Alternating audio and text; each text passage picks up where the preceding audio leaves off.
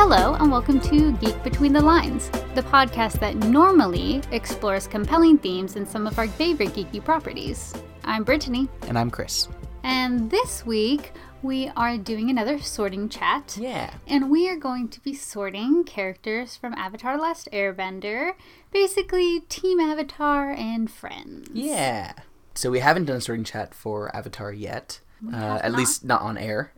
It's the kind of thing that you and I would discuss quite a bit, but for sure. But we thought we should share that with the internet, with our friends online. You're welcome.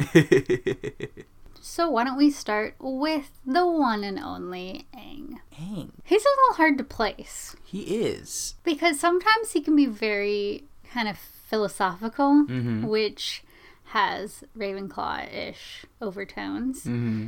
But he really loves play, Mm-hmm. and he's clever. Mm-hmm. So I could see some Ravenclaw there, but at the end of the day, I think, you know, he fights for what he believes in, and even though he's a little kid, he is willing to take on, you know, the Fire Lord. He's willing to take on somebody who has trained for so much longer than him, is so much bigger and, you know, older and everything than him, which does seem kind of Gryffindor. Yeah, I think that he is Gryffindor because, you know, not only is it that he is willing to take on the Fire Lord, but that he's not willing to betray his own convictions and his own ideals in that fight. And I feel like that's a very Gryffindor thing. The idea of if you become your enemy to defeat your enemy, you know, that's a problem. And I see that very central to Aang. And I think that's a very Gryffindor thing. So I would put him as Gryffindor. He's a much less sullen, pouty Harry. Very much so. Yeah, definitely. with a hint of Fred and George in him.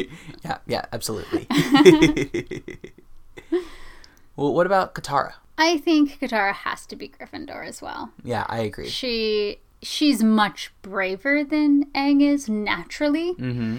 I think Aang, I mean, rightly so. He's smarter than most Gryffindors. Like, he's scared and he can't sleep before the fight and everything. And Katara, you know, she is super courageous. And yeah, she just will not stand for things and she will make it happen. Yeah, absolutely. Yeah. I think that her secondary is much more Hufflepuff than Aang's as well. Because I think that she believes in loyalty in a way that Aang doesn't. Or that it not that she believes in it, but that it's more powerful for her than it is for Aang. Like, and that's one of the reasons why it was hard for her to warm to Zuko, is because that loyalty to what he and the Fire Nation did to her family. Mm-hmm. What about Sokka? I think Sokka's a Ravenclaw. Sokka is a hard one to place. I think that Sokka is... I mean, he loves science. He does love science. Can your science explain the weather? Yes. Yeah, so I think that Sokka also is, you know, that comes in with his planning, you know? He's a tactician. He is someone who's about strategy and about finding, you know, the best ways to create a plan. And I think that is a very kind of Ravenclaw-esque style. But I mean, maybe not, because he also, like, he doesn't love learning necessarily, but he, I think, has faith in it, and faith in logic, and faith in strategy in ways that I think define him more than defines any other character in the series. Mm-hmm.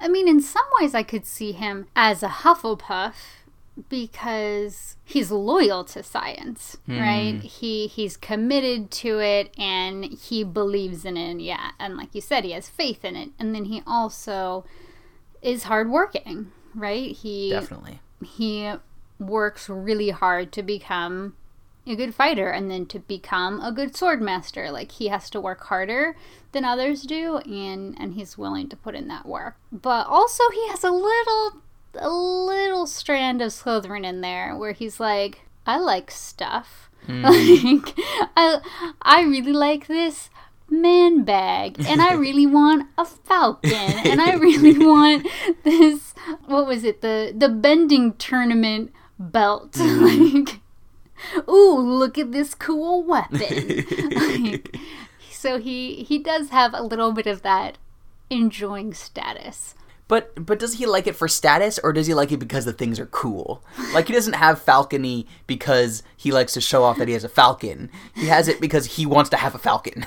It's true. But, I don't know. I think he likes to be set apart a bit. Mm. Well, so where are we going to place him? He could be a Ravenpuff. A Ravenpuff? Yeah, I think that he's kind of... I definitely see the hard work as integral to him. And that loyalty, you know, he wouldn't leave if Katara didn't leave, you know? Mm-hmm. He's leaving to go with her, not to go with Aang. Yeah. Well, and he, you know, he stayed and tried to defend the whole Southern Water Tribe, right? Mm-hmm. He wanted to go with his father, and then he was like, okay, if I'm staying, I'm going to do this right, and I'm going to be in charge of all these things. And, you know, he was trying to, I think, be loyal to his father in that way. Mm-hmm. Yeah, I think my one of the reasons I don't want to just, like, say he's a Hufflepuff is because, like, I feel like that's such a trope that, like, the unpowered person is the Hufflepuff, is the heart or whatever, you know? And I think that's true to an extent for Sokka, but I think that he's so much more than that as well. Mm-hmm. Yeah, I mean, and it's very Ravenclaw-ish for him, you know, with Avatar Day. Mm-hmm. To be like, well, let's investigate this. Mm-hmm. And, yeah, like, look into motives and all of that, you know. Do his little Sherlock Holmes thing. Yeah, that's absolutely true. Yeah, he can be a Ravenpuff. Okay. What about Toph? Toph's a Slytherin. Toph is so ambitious. She does want to be them. Yeah. She even loves being the Melon Lord. Oh, totally. When she's given the opportunity. Yeah, no, she is, like, she loves status, and she loves acclaim, you know? Mm-hmm. She loves to be shown to be amazing and better than other people, you know? I mean, that's why she was in those bending tournaments. Fighting the boulder? Exactly. Yes. Exactly. So I would for sure say that she's a Slytherin. Yes. That. And Zuko? Zuko definitely has some Hufflepuff. Mm-hmm. He is loyal mm-hmm. to the point when he can't be loyal anymore, it, like, breaks him. Yeah. And I think he also is really hardworking because everything came naturally to Azula, and he had to work really hard, and he did. And I think I'm trying to find an example of it. It just seems like, to me, he would kind of have this affinity for fair play. Well, the Agni Kai. Yeah, the Agni Kai, exactly. Mm-hmm. Yeah. So I think that I'm comfortable with him there. I totally agree. I think you're absolutely right. And also, I think not only are those things true, but, like, I don't see him as any of the other ones, you know? He doesn't really have a desire for learning's sake. Like, it's always, what is this going to do for me? You know, when Iroh's trying to teach him how to do things. He's not particularly brave, and he doesn't stand up for what he believes in, you know? That is his journey, is finally gaining that bravery and finally getting that sense of self that he starts standing up for that. And I don't particularly think that he is necessarily ambitious, you know? I think that he, or cunning, I think that's Azula, you know? But... Hey, we're not sorting her That's yet. true, I'm sorry. That's other people, maybe, in the show. But I think that... Other family members. That he, you know, he believes in, like, his honor, but he doesn't believe in it because he wants to be the Fire Lord, necessarily. He does it because of something that's more integral to him. And I think that is more kind of ideas of loyalty to the nation than it is to loyalty to himself or ambition for himself. And he's fine to give it up. Yeah, exactly. Yeah. So, yeah, I think that you're absolutely right. Exactly. Well, so now we can move on to a couple friends. So let's look at Iroh. Iroh? He's a Ravenclaw. I mean, is he a Ravenclaw? He's the only person who, one, figured out a new way to bend, like, at least in the Fire Nation that we know of, and who wants to learn from other tribes and other nations and other bending techniques. Mm-hmm. And that's, to me, very Ravenclaw. Yeah, I can see that.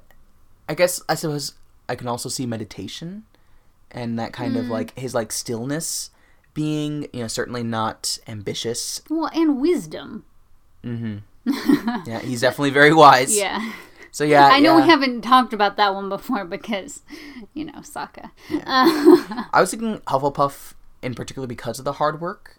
Mm-hmm. Because, how when he's in prison, like, while he's there, gets himself buff again and, like, ready to break out, like... But I think that's only because he's like, I know I need to do this, so I'll do it. Before he was perfectly fine not having. That's true. That's not necessarily his dream life, that's just to make his tea, so... Well, and if you think about the fact with the dragons, right, that he was supposed to do something and he didn't because he believed in the ancient sun people, right? And he's just like, no, I'm not going to destroy all this civilization and everything here because, like, this is too valuable, which I think is very Ravenclaw. Yeah, I can see that. But he is also very loyal to Zuko. Yeah. So, yeah, I think probably secondary it would be Hufflepuff, but I think he's more Ravenclaw. You've convinced me. Well done. Yeah. Hashtag Ravenclaw. Well, what about Suki? Suki. She has some Hufflepuff in her, too, I think. Like, these warriors are pretty loyal to their island, right? And, have traditions that have been passed down. But they're also willing to leave it for, a cause. Obviously, very hardworking. But I see a lot of Gryffindor in her, too. I do, too. I think that she's very, very brave. And I think that's something that's really amazing in her character because, yeah, she never once has Sokka's issues with not being a bender, Like, she's a warrior and that's it, and she's going to do what she thinks is right no matter what, and yeah, I would definitely say that she's a Gryffindor. Yeah, I agree. So there's a lot of half puffs and only one Slytherin. That's true, yeah. So we've talked about this off air, but some people have tried to make comparisons in the houses to the elements, right? There's 4 houses, there's typically 4 elements. And so seeing how those might be kind of crossover. And so a lot of times, Hufflepuff is a badger, seems very earthen, hardworking, loyal, steadfast. Gryffindor is fire. Ravenclaw is air. It's a raven, an eagle. And then Slytherin is water, with a snake being kind of a movement in a kind of watery way, I guess. What's your take on those comparisons, especially in light of the elements in Avatar? Yeah, I don't think it works. Like, it doesn't just cut and dry fall into the right categories. I think Ravenclaw does make sense for air because they're nomads and they live kind of away from society and they're much more philosophical. Yeah, it's about kind of bringing in wisdom and understanding, even if that's kind of distancing yourself from material life. So that one I think fits. I would say how we see most firebending, I will put them with Slytherin. But I think according to like the origins of firebending, I could see that as Gryffindor. Yeah, I can see that. And I mean, you could... Because it comes from within, right? Which is a very Gryffindor thing. Yeah. I suppose you could argue that Fire Lord Sozin is like a Gryffindor gone bad, yes. Trying to do what he thinks is right, no matter the consequences, trying to bring order to the world or what have you. But yeah, I see what you're saying. Well, Earth is interesting because you definitely have, like, it's the big power, like, kingdoms and, like, these, ancient things going back that have, like, very specific power structures and whatnot, which you could kind of see as a Slytherin type of thing. And I mean, especially in Ba Sing Se, you can kind of see how society is structured around this like ideal for eliteness. So I guess I could kind of see that. As Hufflepuff or Slytherin? Slytherin. Interesting. So, but they're typically... No, I know, that's why I would so say you think that... They don't seem like that? I don't think that one quite fits. I'm trying to think. But the Water Tribe... See, the Water Tribe I would see more as Hufflepuff. Interesting. Why is that?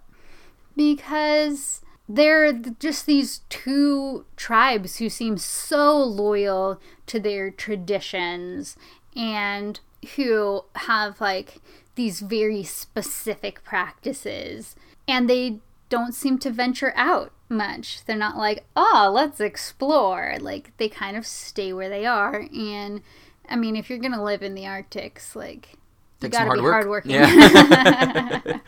I would say though that the Water Tribe, I think their use of bending is the most cunning, other than maybe the Airbenders. But I think that the amount of uses that you can use with water bending, healing, blood bending, bending plants, I think is very cunning.